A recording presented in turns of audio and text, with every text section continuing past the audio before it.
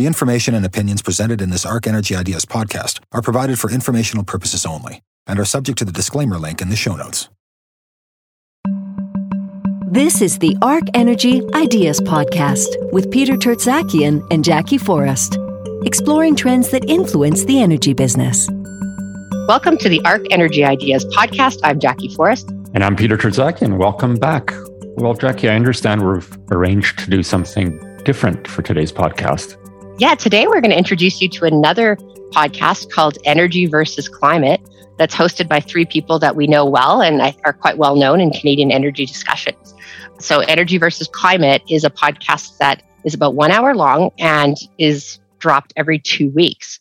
And the three hosts are Ed Whittingham, which I know you know well. I know all of them. Sarah Hastings-Simon, David Keith. And we're delighted to be able to showcase their podcast, and they're going to showcase one of ours. Exactly. And the one we decided to showcase to our listeners is a podcast they originally recorded in October on the topic of decarbonizing aviation. And they had a guest, Stephen Barrett from MIT, join their podcast. And I thought it was really interesting. You know, aviation is responsible for about 12% of all global emissions. And it's also really difficult to abate. It's also still growing. Before the pandemic, it was growing and there was an outlook for continued growth. So I really found it a great discussion and thought it would be a good one to share with our audience. Yeah, I think it's a great one to share. This issue of decentralized carbon emissions.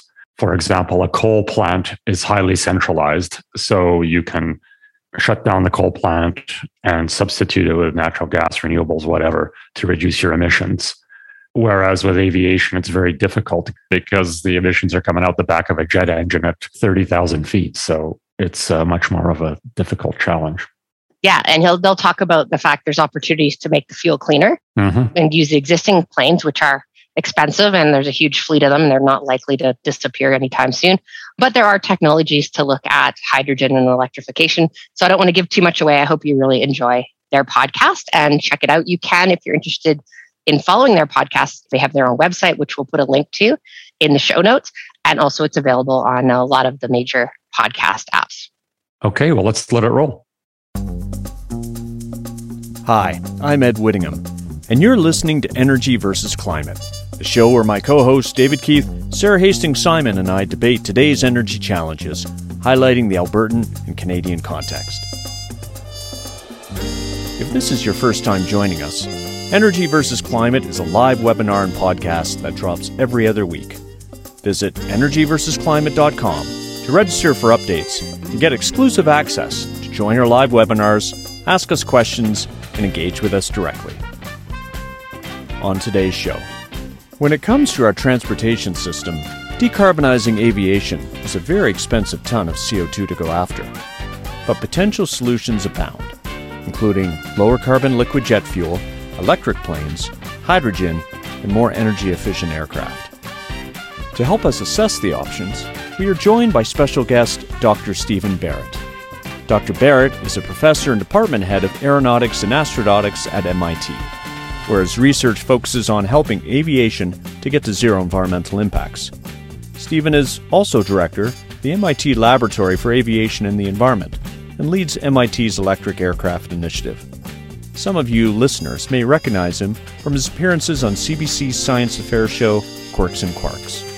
I personally learned a lot about the massive challenge of decarbonizing aviation on the kind of time frame we need, and I harbor a guess that you will too. Here's the show.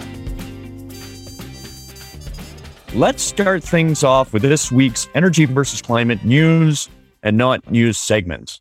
Sarah, you've got a piece of news. That's right. My piece of news is news that's not news, so it's news. And that is the story about real steel in the ground or in the water for an offshore wind farm in the UK. So this is the UK's Hornsea 2 offshore wind farm. It will be the largest in the world when it's completed. And it's just reached another couple of construction milestones. So basically, all of the foundations are in place. There's about a third of the turbines left to install, and the offshore substation is finished. And this is a 1.3 gigawatt wind farm. And it is, I think, news because it's really a big project that's moving forward without a lot of delays or, not actually happening. We talk about what could you do to grow renewable energy. And I think that there's also the potential for it to get even bigger because while this world's largest offshore wind farm at 1.3 gigawatts is going to be using about 8 megawatt turbines, the 14 megawatt new G model has just now been operating for the first time. So feels a little bit like the sky's the limit when it comes to offshore wind farm size, but I think it's starting also to get to a size that's really meaningful when we talk about some of these projects, especially with really large capacity factors upwards of 65%. So really, it's news because it's the renewable electricity industry delivering on its potential after many years of promising to do so. Yeah. And projects moving forward in a world where we sometimes like to talk about big projects, not happening. Yeah. Steady increase in capacity factors and steady decrease in cost of offshore, especially. And I think that, to me, is the bigger part of the news because offshore was very expensive and it's really coming closer to conversions. Well, I'd love to see the CEO has the news conference saying, see, we told you so. Now, wait for the next one. All right, well, I've got a piece that's not news. And last Thursday, the Alberta government released the final report on its inquiry into sources of funding for climate and environmental activism work that really focused on Alberta's oil sands. And after spending $3.5 million of taxpayer money over 2 years, it came up with what I think is the epitome of not news, and that is the finding that a whole bunch of environmental NGOs got foundation funding from both sides of the border to run oil sands, climate, and pipeline campaigns, and they broke 0 laws by doing so. Now, I know that the commissioner of the inquiry, Steve Allen, knows it's not news because I told him exactly that over a coffee in the summer of 2019, and that coffee only cost the taxpayer all of $3, not $3.5 million. But on a more serious note, given some of the wildly divergent and differing coverage of the report in the media, and largely between left and right wing media that I saw, and of course the usual Twitter rants, I'm worried that the report, and as silly and as I think as wasteful an exercise as it was, it puts us further down the path of conflict between the right and the left on climate. And I think this is at a time when we need fewer divisions, not more. And I'm worried that this thing has just created more divisions. So bit of a tongue-in-cheek segment, not news given this finding, but it does still trouble me and I'm worried about it. That I was really shocked by some of the comments coming out of Alberta cabinet that really, conceded nothing was illegal, but really wanted to say that it was just wrong for Albertans to be taking money to oppose the oil sands, and it kind of saying with strength that this is purely a Alberta decision. And the answer is it's not purely an Alberta decision because we live on one planet with one atmosphere. It's just complete nonsense to say that. And it is reasonable to say Alberta has things it needs to protect and jobs to protect. But to just make a statement as bold as that this late in the game struck me as pretty troglodytic, which is not a word, but yeah. And I would contrast that with a really interesting new project out from Amy Westervelt called Rigged, which is a really well-researched website and archive on the history of corporate-funded disinformation. In this case, more focused on the US, but I can imagine that many of those things would apply in Canada as well, too. So quite a contrast between the findings there and the lack of findings in this case. Yeah, it's interesting around that, the inquiry, and it's a story, let's be frank, it's been around for 10 years. When I talk to journalists, with the exception of talking to National Post journalists, which, by the way, a study, our own National Post found that it has the most anti-climate bias coverage of any publication in the Anglosphere over the last 15 years. But when I talk to any journalist, they would say, point out the sheer hypocrisy to begin with. So transboundary international support for conservation issues is bad, but capital markets should have no boundaries, and therefore capital flowing in from all sorts of places to develop the oil sands is good. And I think we need to get away from that just complete false dichotomy of good versus bad. Well said. All right. Well, let's launch the poll and let's bring our guest, Stephen Barrett, into the conversation. by 2030, total global emissions from aviation will be, you have choices, higher than they were in 2019. We are, by the way, using pre-COVID, sort of the last year of, let's say, stabilized aviation industry operations. Higher than they were in 2019, lower than they were, largely unchanged. So tell us what you think as you're doing. So Stephen's going to help us just understand some of the basics of aviation decarbonization. So Stephen, let's put things in perspective around the gravity of the challenge. So what kind of contribution does aviation make to annual global emissions? And then therefore, by extension, is it really an area that's important that we should be focusing on? Yeah, and like many things in energy and climate, it's a matter of perspective and timescale. So if you took a sort of limited short-term perspective and said, well, I'm just looking at the emissions only of CO2 and only today, then the answer is something like 3% of global CO2. And from that, you'll conclude, well, probably not that big a deal. But on the other hand, aviation's got one unique facet, which is that the impacts are roughly double those of just CO2, because the altitude at which emissions occur give rise to some phenomena that roughly double the climate forcing relative to what you would get by burning the fuel at ground level. A second factor is that aviation is growing really strongly. And to the extent we expect the world to continue to develop economically, you'd expect aviation to double or triple its CO2 emissions by 2050 if things were on the current trajectory. So you're going, let's say we have 100 units of emission today. Aviation is 3, but we'll call that, let's say 6, because we double it. And that's going to double or triple, right? So we're getting up to 10, 15 units. And I think we'd all agree we want to see sort of 80, 90, 100% cuts by 2050. So you go from 100 units a day down to 20, 10, 0. And aviation's gone from 6 up to sort of 15, 20. So you can see there's this kind of crossover where all else being equal, aviation kind of takes up the entire atmospheric capacity for CO2 and other climate forces. So when you take that longer perspective, it really seems like an extremely tough challenge to face down. Great. And last time I checked, no one's talking about, say, carbon capture on jets and trying to take that CO2 and store it somewhere else. So we've got to look at sort of different decarbonization pathways. But before we get there, I want to go through a tour de table of what those are. But give us a sense, how much of those emissions would be for personal travel versus how much would be for freight? Are we, as individual passengers, the baddies? Or is it the California lettuce that's flown into Calgary by air that I so like? Is that the baddie? Well, personal and business travel really are the vast majority today. But freight is not negligible, and it's not an area that's been studied as extensively. But to give you a sort of illustration of the scale, the biggest single fleet in the US isn't American or Delta or United. It's FedEx, right? So, I mean, there are relatively few of these companies of that scale, but they are growing, and they're growing very fast. Got you. Okay. Well, that's helpful. Now let's talk about the different decarbonization pathways. So you and I, Stephen, we had a pre-chat and we broke it out into 4 categories. So new propulsion systems like aerodynamics and tech, fuels and electrification, hydrogen there's a lot of buzz around it, operational approaches, and then economic measures. So let's start with that first one. What's going on with new propulsion systems? And I know you've done some direct research in that area yourself, which was sort of the topic of your last Quirks and Quarks appearance.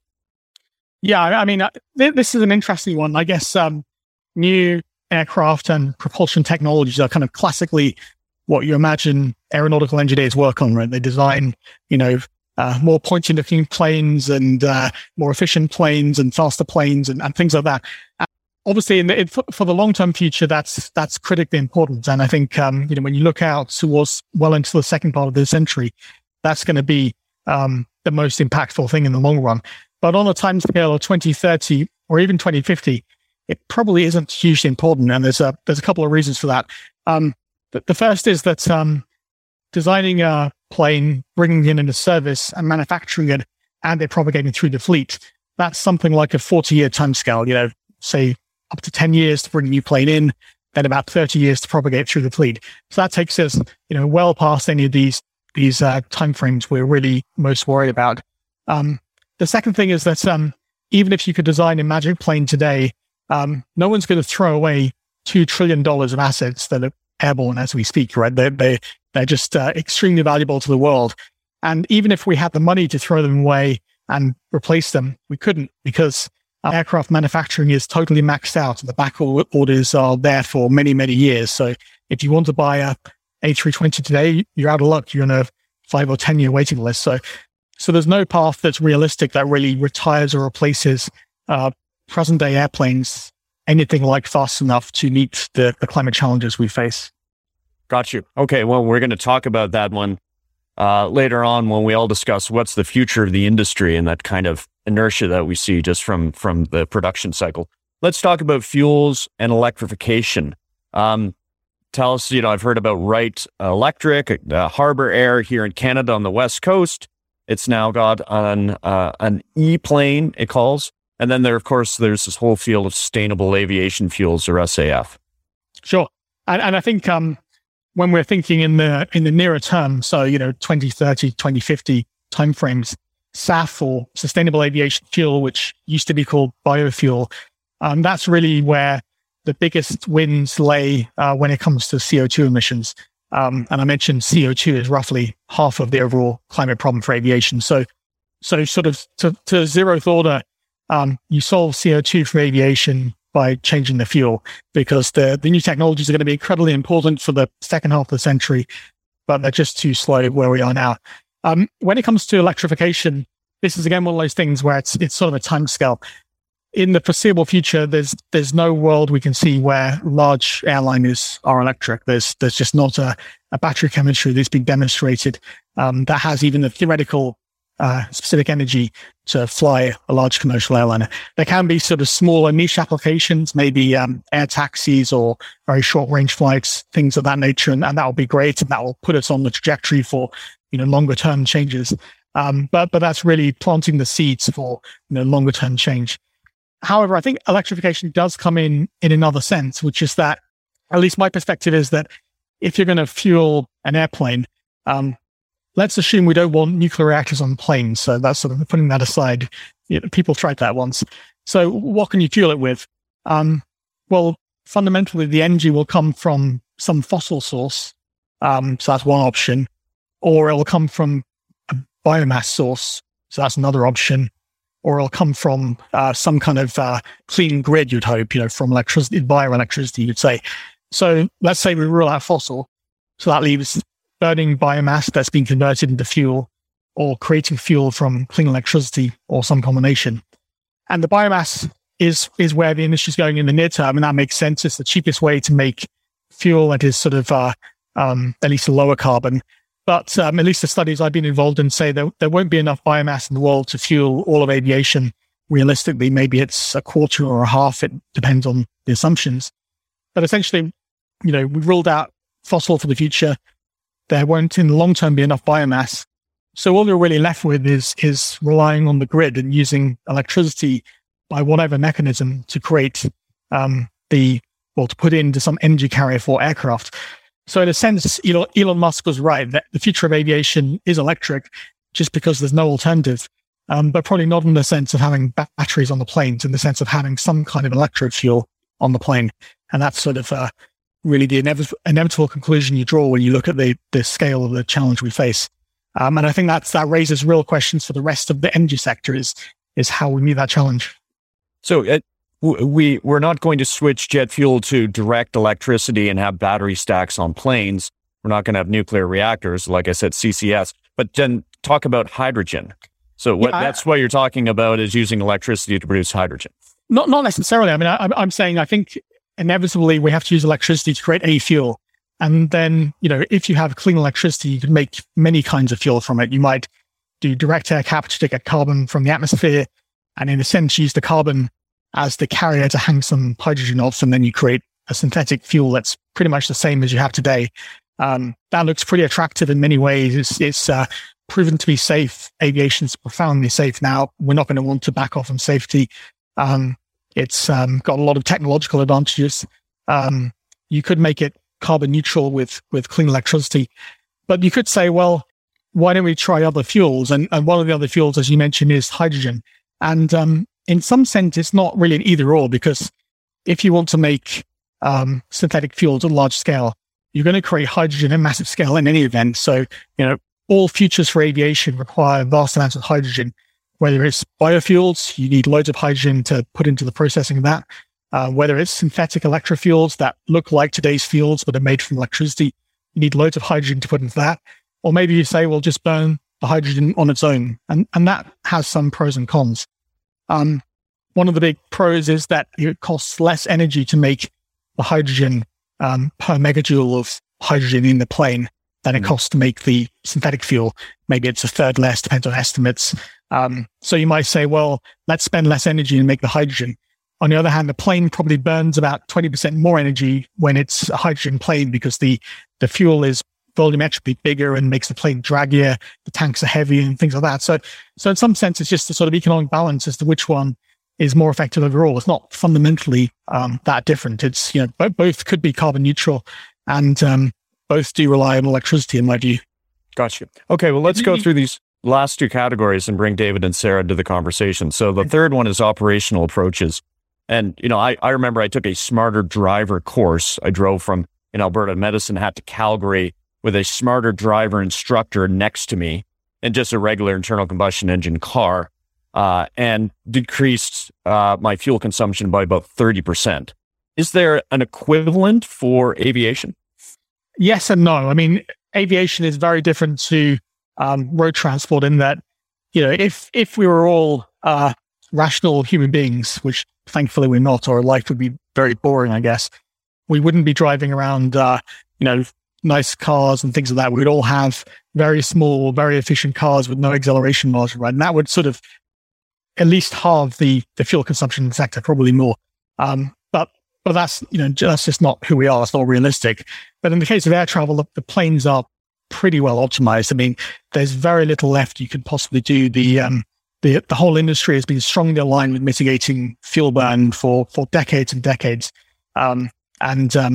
You might have a few percentage points left of fairly marginal things like routing slightly more efficiently, things like that, but it's a very small opportunity pool. Still worth tackling and still important to do, because it's free gain in a sense when it comes to climate. But there is another way to look at that, which is that I mentioned only half of warming from aviation was from CO2. Almost all of the other half is from what are called contrails or condensation trails. And these are kind of thin, kind of line-shaped clouds you sometimes see in the sky behind airplanes. They serve to trap some of the outgoing radiation from the Earth and roughly double the warming from aviation. Now, it looks pretty likely it's possible to fly in a way that avoids creating those, and that would provide a path for significantly reducing aviation's climate impact. Got you. Now, just quickly, they act as like a jacket. I've heard the analogy, but they also act like a shade. Contrails also reflect heat back. They reflect sunlight back up into the atmosphere. But yeah, you're saying on a net basis, it is very much a liability. Yeah, on a net basis it is, and it has some of the sort of physics is a bit like one of David's areas of academic study, where if you put particles in the atmosphere, it will sort of flatten the temperature profile and has lots of effects like that. But really, the first order effect we care about is just that it's a significant warmer for the industry, for the size of the industry. Got you. Okay, and then very quickly, this last one, economic measures. We talked about offsets. I can go on, and there are all sorts of flight calculators that allow me to offset the emissions from my flight. I went on one for giggles the other day, and it said for however many bucks it was that I would burn 0.76 of a metric ton taking a flight from Calgary to Toronto. We don't want to dissect, slice and dice all offsets, but it just quickly, is that still an aviation decarbonization pathway? Does that offer any kind of promise? I suppose in my view, I think offsets are part of the journey, but they're not really the destination. I mean, ultimately we need to get to zero, right? And when you're at zero, there isn't a whole lot of room for buying offsets by investing in other carbon reduction schemes and whatever else it might be. So I think it's all fine and useful to do it in the near term. And you have, some airlines are really pushing the boundaries, like Delta, for example, is a carbon neutral airline. And okay, you could have arguments about how, what percentage of the offsets are really there or not. But I mean, it's still going to be a very big saving that's made a difference. And I think it's good to do, but I don't think we should rely on that as the solution as we approach 2050. Great. Okay. Let's go to David and Sarah. But first, the poll, 48% of you think that emissions from aviation will be higher than they were in 2019. Only 12% of you think they'll be lower than they were in 2019, and 40% think largely unchanged. All right, David, Sarah, given what you've heard, what changes realistically do you think we can expect the industry to make between now and 2030, given that most of our audience here, they're not terribly optimistic about the progress that we'll make in that time frame? So I agree, obviously in the short term that I think the capital turnover is a big challenge. I think one of the biggest things that we're seeing in the short term is some of the behavioral changes that are coming both from individuals around flying choices, but also around just alternative ways of, getting from point A to point B. And some of those are really coming about not just from, individual kind of desires, but actually because of government action, right? So you have France, for example, banning all flights that are less than 2.5 hours where they can be replaced by trains. And so I think that is, in places that you have to build a lot of new trains, that's of course more challenging. But in places where you can use existing rails and implement, overnight service, things like that provide you a different way of getting from point A to point B that from a consumer perspective isn't necessarily actually any worse, and in some cases can be more pleasant than flying. I think you have an opportunity there. But I would just point out on that I think that's a great example of sort of something that feels a little bit like a individual level decision, but actually has a lot of kind of government policy and systems change as its root. Because, as an individual, I can choose to take a train, but only if that train is available and if it actually goes where I need to go and it's comfortable and I can sleep on it and. So I think it's a good example where, it's going to be, again, I think, driven quite a bit by regulations, which are also, I would note, starting to come in more, at least on the international side too, right? So looking at the challenge of the use of carbon emissions from international flights is something that has been largely out of scope for the majority of, carbon pricing systems that have been in place. And I think that's also starting to shift. Great, David. One comment is just sort of to go back to something that drive home something that Steve said, which is just how implausible it is that you're going to do batteries for long haul flights. Just maybe saying the numbers is useful. So long haul flights, and Steve can correct my numbers if I'm wrong, but are of order 40% fuel at takeoff by weight. That could be a little more, a little less. And current batteries have energy densities that are of order 30 times worse than fuel. And of course, there's some efficiency benefit for batteries, but when you put that together, it just seems really unbridgeable to me that you've got to do batteries. So kind of reinforcing the idea this really has to be about fuel choice or some combination of fuel choice and improving the efficiency of aircraft. I think behavioral changes are going to help, but I think it's important to say how far we are from saturation for aircraft compared to other transport modes. So for lots of us in the developed world, if you gave us free car travel, we wouldn't travel much more. But for many people, if you gave them free air travel, they traveled more. If you look globally, it's clear and there's some beautiful Boeing figures that show this. Obviously, Boeing's trying to sell their service, but it's clear there's an enormous number of people who would like to travel by plane much more than they do. So the kind of inherent demand is there. And I think we should be cautious about generalizing from other relatively well-off rich country people about how much shifts in habits are going to change the underlying driver of demand. And the final comment is just how extraordinarily efficient aircraft are. Aircraft now have something like 1 megajoule per passenger kilometer, which is as good as walking, better than lots of driving modes. And depending on the rail system, it's significantly worse than rail, but the gap depends on rail. So it's sort of stunning how good conventional aviation is. And it's likely to get better because there are ways to get another, you tell me, Steve, but I think if you imagine some of these very high efficiency designs, there's maybe another factor of 2 out there over the next 3/4 of a century. Yeah, I think a factor of 2 is a pretty good estimate. The thing about the factor of 2 is that it's in the 2050s, 2060s, 2070s, and we need that factor of 2. But we need to move out on the operational and fuel-based measures between now and then, I think. Yeah, and so Stephen, I mean, You made a compelling case for why we're not going to get to new propulsion systems, really new mode of aircraft. As you said, no one's going to throw away $2 trillion of assets.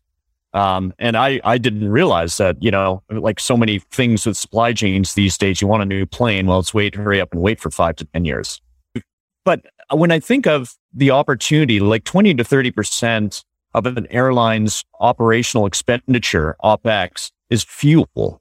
So if you attach a higher carbon price to that fuel, and then you do things, there's not much governments can do to increase the supply of biomass, for example. So that's a limitation. But then there are things that they can do to make hydrogen easier to produce. And there's lots of this. Governments in Canada or provincially here in Alberta are trying to do that. So do you see the acceleration of hydrogen as a fuel carrier for aviation? Could it sort of fit within that 2021, 2030 timescale, or is it still going to take a long time to ramp up? I think my view would be that it's probably not going to make a significant difference on a 2050 timescale. I mean, even if hydrogen production was scaled up to the extent it'd be the primary fuel, even if major manufacturers decided tomorrow to start a design program to create a plane that would fly in the early 2040s, or let's say 2030, so to be optimistic, then you have to start introducing it into the fleet gradually. There'll be one type of plane, maybe it's a narrow body. Gradually it starts displacing the Airbus A320s and the 737. It's going to be a slow process, and there's also aviation's not a constrained business, right? If you take something like trucking, you could potentially have regionalized solutions for decarbonizing trucking. Maybe it's an ammonia fuel in some place, and it's either LNG somewhere else, and it's whatever battery somewhere else. But whatever they are, you could at least regionalize it to some extent. Regionalizing aviation is possible, but hard. So, maybe if you had hydrogen infrastructure for refueling over all the main US airports, then you could have flights within the continental US that are hydrogen based. Maybe you could do that for Europe, but it's still not a great proposition for airlines that like to be able to use their planes everywhere, or for leasing companies that want to be able to lease out the airplanes to loads of companies, loads of airlines. And we know the industry really values flexibility, because the average flight you take is on an airplane that's way over spec'd for the mission it's flying. So the average flight is something like 1,000 kilometers or a bit more than that. But the planes can fly, an order of magnitude more than that often. So really the airplanes can do much more in terms of mission than they're being asked of. And the reason is because these things are so hard to come by that you want them to be flexible to perform all kinds of different missions that might be asked of them. I think of the hydrogen trade-off this way, that the hard part is getting carbon neutral hydrogen in huge quantities. But once you've got that, if you have hydrogen and you've got CO2, going to fuels, by synthetic fuels, by Fischer-Tropsch or some other route, that has a efficiency, energy efficiency that's over 70, can be around 80. And the capital cost is not that gigantic. And yet the benefit of those fuels of being compatible with existing infrastructure and higher energy density is really big. So it seems to me that once you've got cheap carbon neutral hydrogen, while there is a fundamental energy density benefit to hydrogen, which is much more important for aviation than anything else, it may be that going to some kind of hydrocarbon will keep winning for a long time because of compatibility and storage. And even just in terms of, if you were to design the best fuel for an aircraft, you probably would end up with something pretty similar to a Jet A fuel today. I mean, it's pretty good. We've sort of been through the periodic table and can't really come up with something a whole lot better as luck would have it. I mean, ammonia is too low in energy density or specific energy. Hydrogen's volumetrically too low in terms of it becomes too large. Storing hydrogen is terrible. Tanks are heavy. The planes get heavier. Technically, Jet A is a pretty good fuel. You just don't want it from fossil sources. Yeah. So I must admit, coming in, I knew very little about aviation decarbonization. I'm learning a lot. One of the things I'm learning is that those wedges that I think could make a real difference are going to take decades to deploy.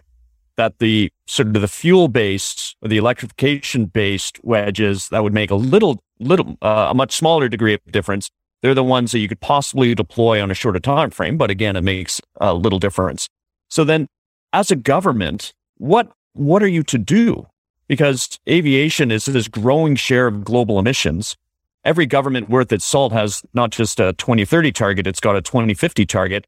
And yet you got this very complex industry where you have governments and customers seemingly on one side, customers want to do the right things, but then you have the airlines themselves, and then the plane and component manufacturers on the other side, and they're really resistant to any kind of disruption. So you're a good bureaucrat. What's the role? What can you do to try to get this industry to change? Yeah, I think there's a lot of will out there to make change, especially within industry. In the past 2 years, there's been a sea change in the appetite to approach change and approach it quickly. So I don't think, unlike a few years ago, willingness within the manufacturers or the airlines is actually that much of a problem. The problem is sort of converging on what the solutions are, which also needs leadership from government, and having some kind of level playing field, because you do have significant environmental measures being taken by some airlines, but they're not going to put in many billions. I mean, one airline's put in something like $1 billion, but not going to put in many billions unless they know that all the competitors are going to have to do the same thing. So there does have to be a level playing field, and you could do that by a carbon price or by a more of a patchwork of regulations or different approaches. But essentially, we need SAF, sustainable aviation fuel, scaled up very quickly. We need to start creating e-fuel, electrofuel, or power to liquid plants. In other words, using electricity plus probably direct air capture to create carbon neutral fuels as quickly as possible. That would need, stimulus from the government and whatever policy framework makes sense in the region. And those, I think, are the two things that could be scaled up over the coming decades and make a real difference. At the same time, continuing to provide investments in the fundamental aeronautical R&D makes sense, but that's been happening for many years anyway. So in a sense, that's just continuing down that track. Yeah. And to be clear, thanks, Stephen, that's helpful. It's not like governments are sitting back and not doing anything. So in this country, we have a government that's got a carbon price that will go up to $170 per ton by 2030. And it's got programs, incentives, Sky's the Limit program. That's is a Government of Canada program that is really trying to create that incentive to create low carbon fuels.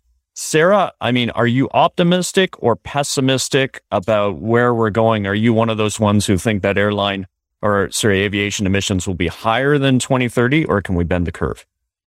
2030 is short for sure. I think one thing is to see actually what's going to happen, coming out of the pandemic, of like where actually airline travel goes back to and how that recovery goes. And as it drags out longer and longer, I think that can look different and different.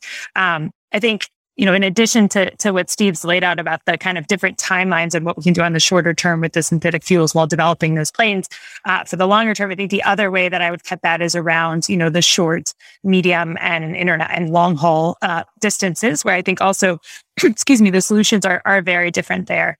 But I do also, I come back again to this point of like really looking at, can we, when we don't have those technologies to completely decarbonize air travel, when do we need to have a more serious discussion about how much we're flying? And I realize the irony of me saying this as someone who I don't fly a lot. Now I have all my family lives outside of Canada, so I'll fly to see them. But other than that, not a lot. I used to fly quite a lot for my job, so I was one of the baddies. But I think there's some real equity concerns here when you look at the people that are listening to this podcast and the four of us sitting around here are actually part of a relatively small group, right? Depending on where you look. So I couldn't find the Canadian data, but in the US, it's 12% of people that are responsible for 2/3 of flights that happen. And so, I think we sometimes look at this and with a little bit of a blind eye towards, how much flying a lot is part of everybody's life, and how much we can think about not,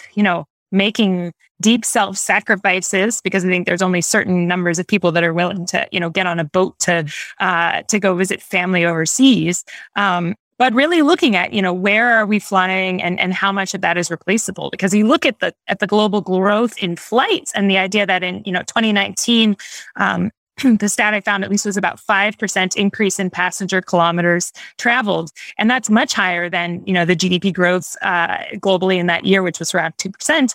And it actually looks even worse for places like, Europe, which had about 6.6% increase in passenger kilometers traveled versus, a 2% increase in GDP.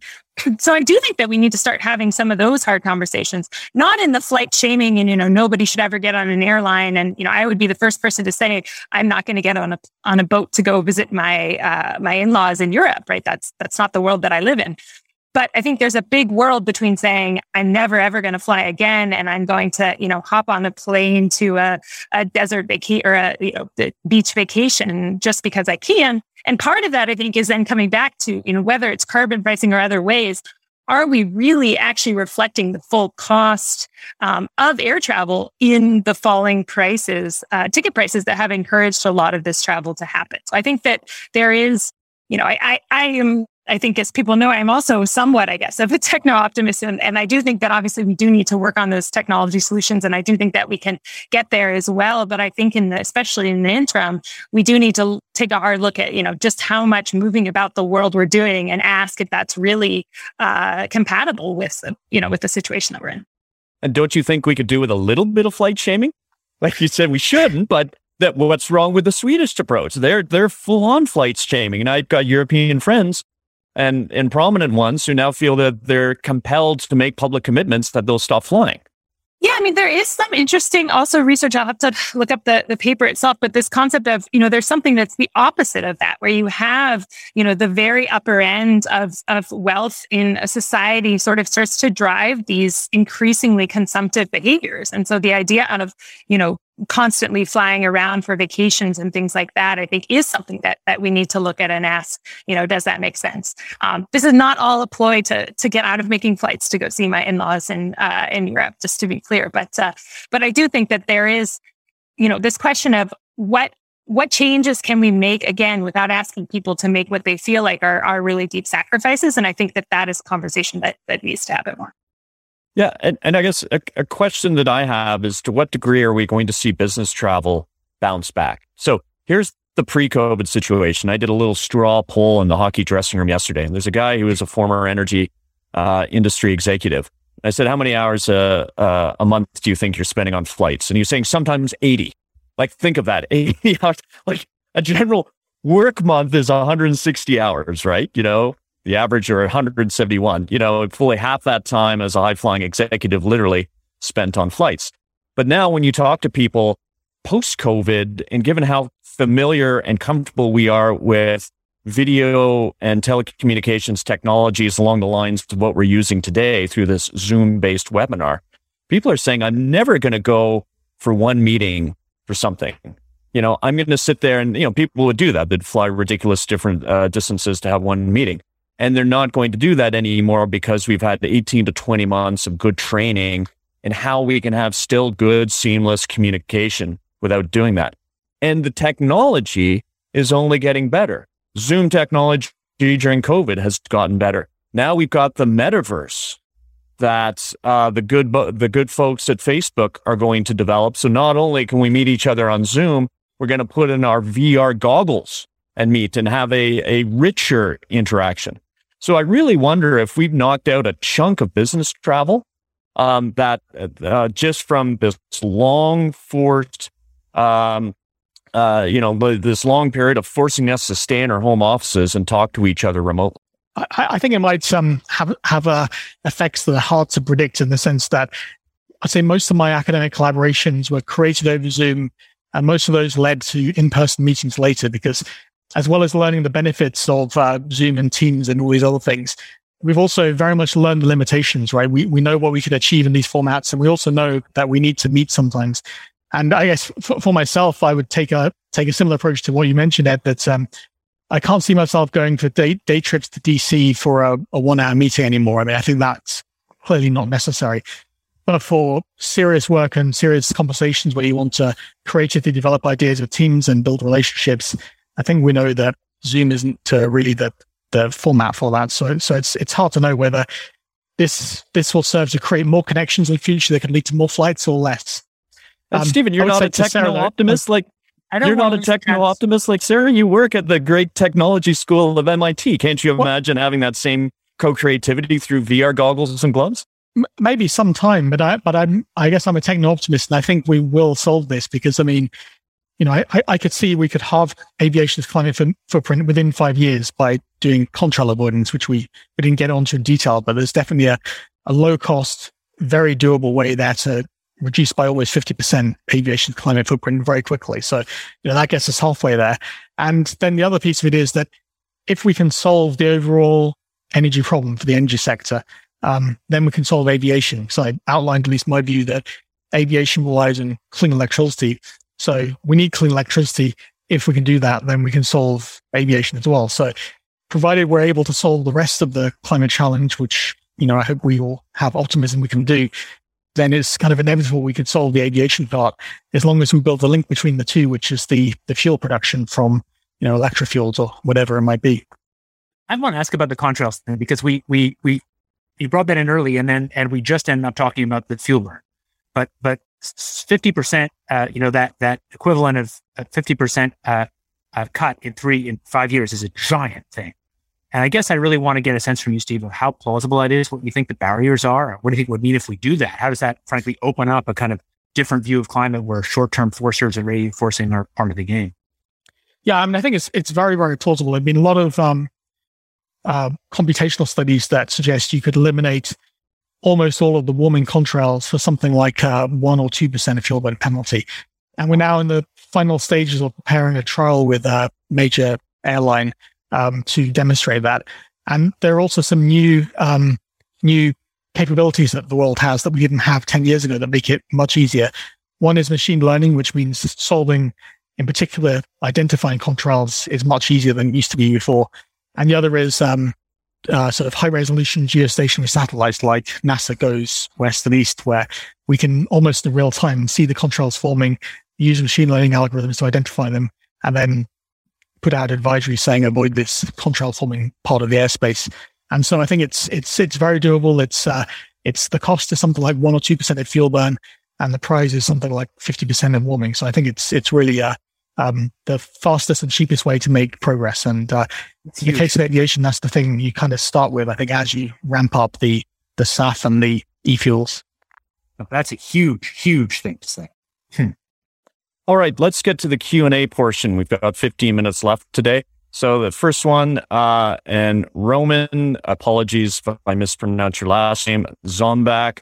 Stephen, can you talk about the best e-fuels candidates, especially from an onboard feasibility? And if you can, this is for bonus points, kind of list from least expensive up to most expensive or most challenging. I think the highest priority one is what what Roman's called e-kerosene. In other words, a synthetic version of current day fuel, because that way it can go into the existing refueling infrastructure, the existing airplanes. It's already certified, well, at least something very close to it's already certified up to 50%. So it'd be easy to get through the safety checks. So you could make a difference very quickly by scaling that up. Going for something like ammonia has a lot of challenges. I mean, for example, ammonia slip would likely have detrimental effects on air pollution by increasing ammoniated sulfate compounds and ammonium nitrate in the atmosphere. So that would be a downside, and probably there'd be ammonia leakage associated with that. It's also not great in terms of the specific energy. So you'd have challenges of just flying far enough. It's not the nicest substance to handle, so there'd be safety challenges associated with it. So I can't really see any real benefits for aviation in going to ammonia. Other sectors that you could argue a different case, for example, shipping, you can make a case there that's a bit different. I mean, I think that then once you get outside those sort of ones, that there's a infinite list of carriers you could invent, but having the team at MIT gone through the periodic table, it doesn't look like there's anything that has any particular significant benefit over hydrocarbon fuels that look like Jet A. I mean, in a sense, it's kind of obvious that we could have chosen one of many different kinds of hydrocarbon fuel, right? And people chose what we call kerosene or Jet A, and they chose that because it was good for this purpose. All right, let's go to our second question. Thanks, Stephen.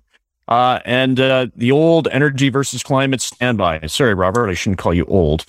But our faithful listener and webinar participant, Robert Tremblay, has a question about other modes of transportation. So over to you, Robert.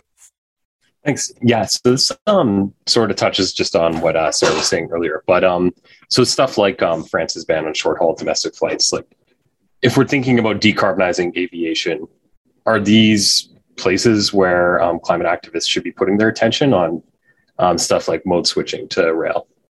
I could give a perspective as well. Maybe Sarah could expand on that, because I thought Sarah made a lot of really amazing points. And I think for myself, I have a more, technocratic view of the future. Right? I think more people should be able to fly.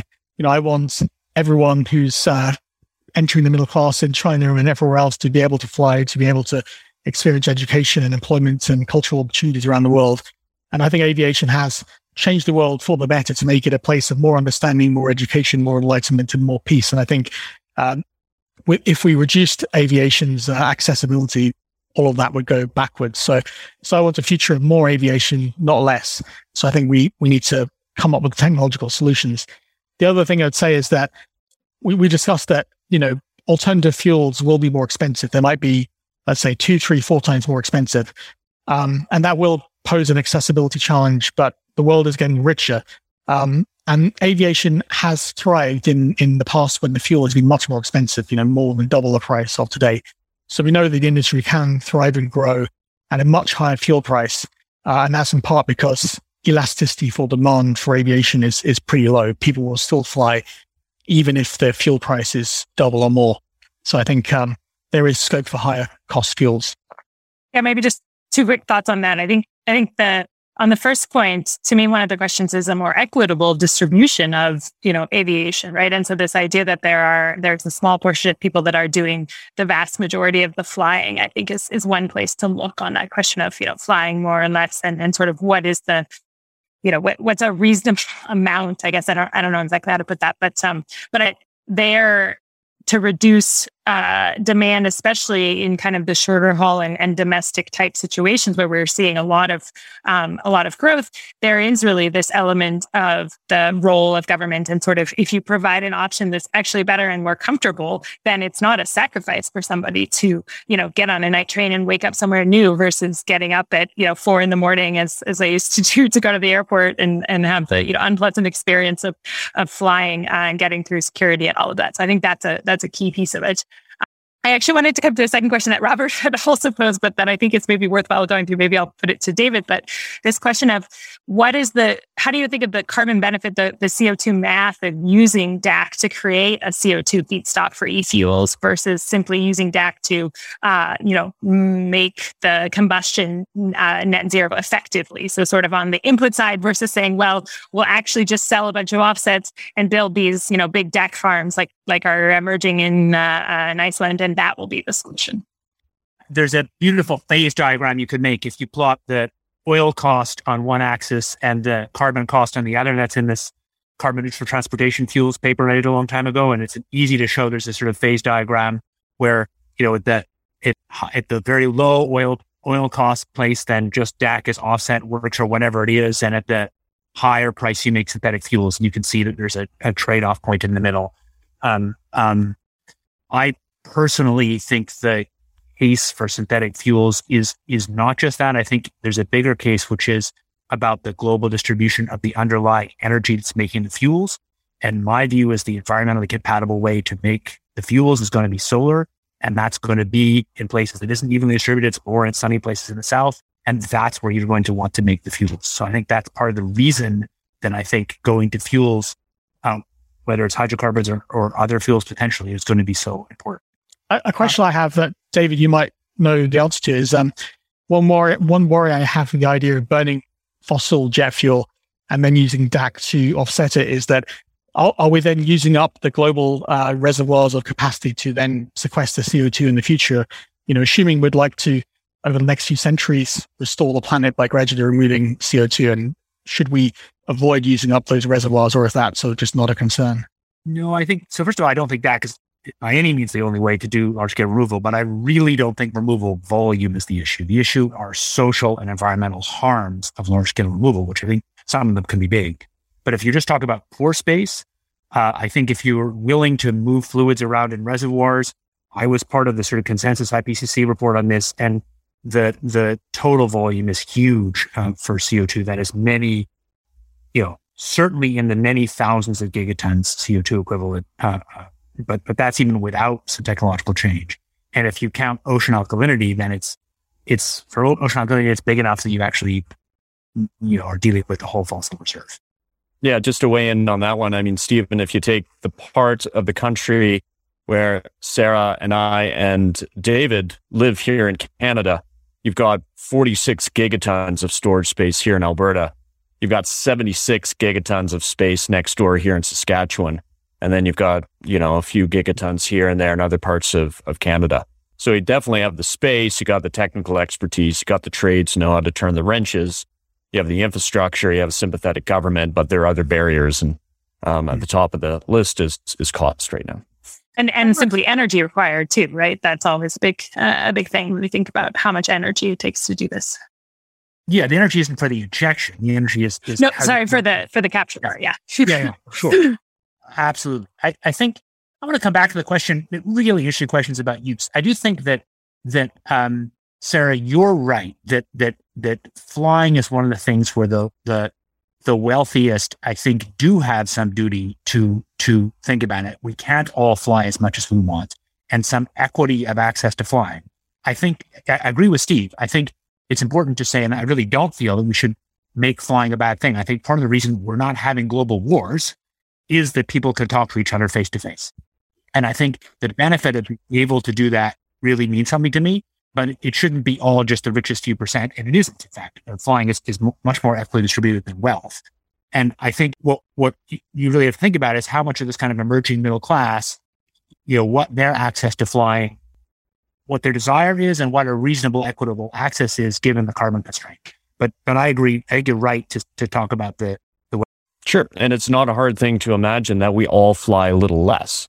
I agree. Flight has brought me great benefits in my life, seeing family, new places. But certainly when I joined the Penman Institute years ago and I did one of those personal GHG calculations, I thought I was doing well. I looked, given the Canadian household average on a per capita basis, I was well below it until I started layering back my business travel. And then that blew it away. And next thing I know, that 3/4 of my GHG footprint comprised of those flight-related emissions. Even though the calculators are highly fallible, to be clear, compared to the electricity I consume here in my house, or the natural gas I can buy, or other sources, what I get from driving my car, the flight emissions are huge. So just by flying a little bit less, we can, help to sort of bend that down. But we're running out of time here. So let's end on an optimistic note. Peter Falloon has asked a question about momentum. So where does momentum on CO2 reduction exist in the aviation industry? And I guess going back to you, Stephen, where are you seeing progress and where are you optimistic? Can I ask just a slightly sharper version of that? Stephen, you talked about how slow it is to develop new aircraft. So let me turn that around. Let's say that you were somehow czar and Airbus and Boeing were your command. I mean, are there government policies that could speed up the development of new aircraft substantially? If so, what? I think it's just a really tough industry. I mean, I think a lot of people don't realize just how incredible it is, right? I mean, the fact you can board a vehicle that transports you at 1,000 kilometers an hour through the night and puts you on a different continent. I mean, it's and doing so in a way that's about an order of magnitude safer, more than that, than your trip to the airport. I mean, this is a phenomenal industry that's been incredibly optimized, and it sets such a high bar for itself in terms of safety that meeting that with major innovations is just a colossal challenge. And we've all seen when the industry makes significant missteps, and the famous one a couple of years ago, we're not willing to cut them any slack, right? So we're not going to cut them any slack on making any errors at all, right? We demand total perfection when it comes to the safety of us and our families, and I think that's not going to suddenly make it possible to design 737 size aircraft in 2 years, right? This is not the scale of the challenge that's faced, and these things also take. I think I'd have to check my numbers again. We're talking many, many hundreds of human lifetimes to build each one, right? The investment in building them is absolutely colossal. So it's tough to think of some policy that unlock, a super cycle of infinitely green aircraft that are perfectly safe tomorrow. And we have almost perfectly safe, but the infinitely green, we're really not there on. So, Stephen, going back to that momentum question, where are you seeing traction, and what makes you optimistic? Well, I think control avoidance is one where I think there's right now the snowball is sort of growing, and I think over the next year or two, I'm hoping we can really push that, because I think it always made sense in the past to focus on CO2 in the public debate because people needed to get that. It's the thing that matters most. But now everyone understands that, or everyone who's going to understand that, I think, understands that. And now it makes sense to start looking at other things. In some sectors, it's methane. In aviation, it's contrails. And in the case of aviation, that's half the problem, and we could solve it probably within 5 years. So I think it really makes sense to push on that. And then I think scaling up sustainable aviation fuels and hopefully moving towards demonstrators for e-fuels are the areas where things are moving. And if you take those things together, SAF, e-fuels, and control avoidance, if the energy sector can solve the problem of a clean grid, which is the if, then you have a solution for aviation. Great. Good note to end on, and direction back to Robert Tremblay. What can we focus on as consumers? SAF, contrails, and e-fuels. That's where we can push. Thanks. So a big thanks to Stephen Barrett for joining us today. I learned a ton, and I would harbor a guess that everyone tuning in today did as well. So thank you very much. Thank you. Our next episode is going to be in a couple years. Slip. Yeah. A couple weeks. And we're looking at doing a special topic about looking at careers in energy transition. We'll be sending something out shortly that gives you a little bit of direction about what we're looking for, and you can help. When you go onto a thing like Apple Podcasts, rate us. That really helps us to get the word out, so let us know what you think. Support us at energyversusclimate.com using our donate function. We're grateful for all support. Take care, everyone, and see you next time. Thanks for listening to Energy versus Climate. The show is created by David Keith, Sarah Hastings-Simon, and me, Ed Whittingham, and produced by Eva Voinigescu. Mika McFarlane provides webinar support. Our title and show music is The Wind-Up by Brian Lips. Sign up for updates and exclusive webinar access at energyversusclimate.com. Interact with us live every other week, and subscribe to the podcast on Apple Podcasts, Stitcher, Spotify, or wherever you listen.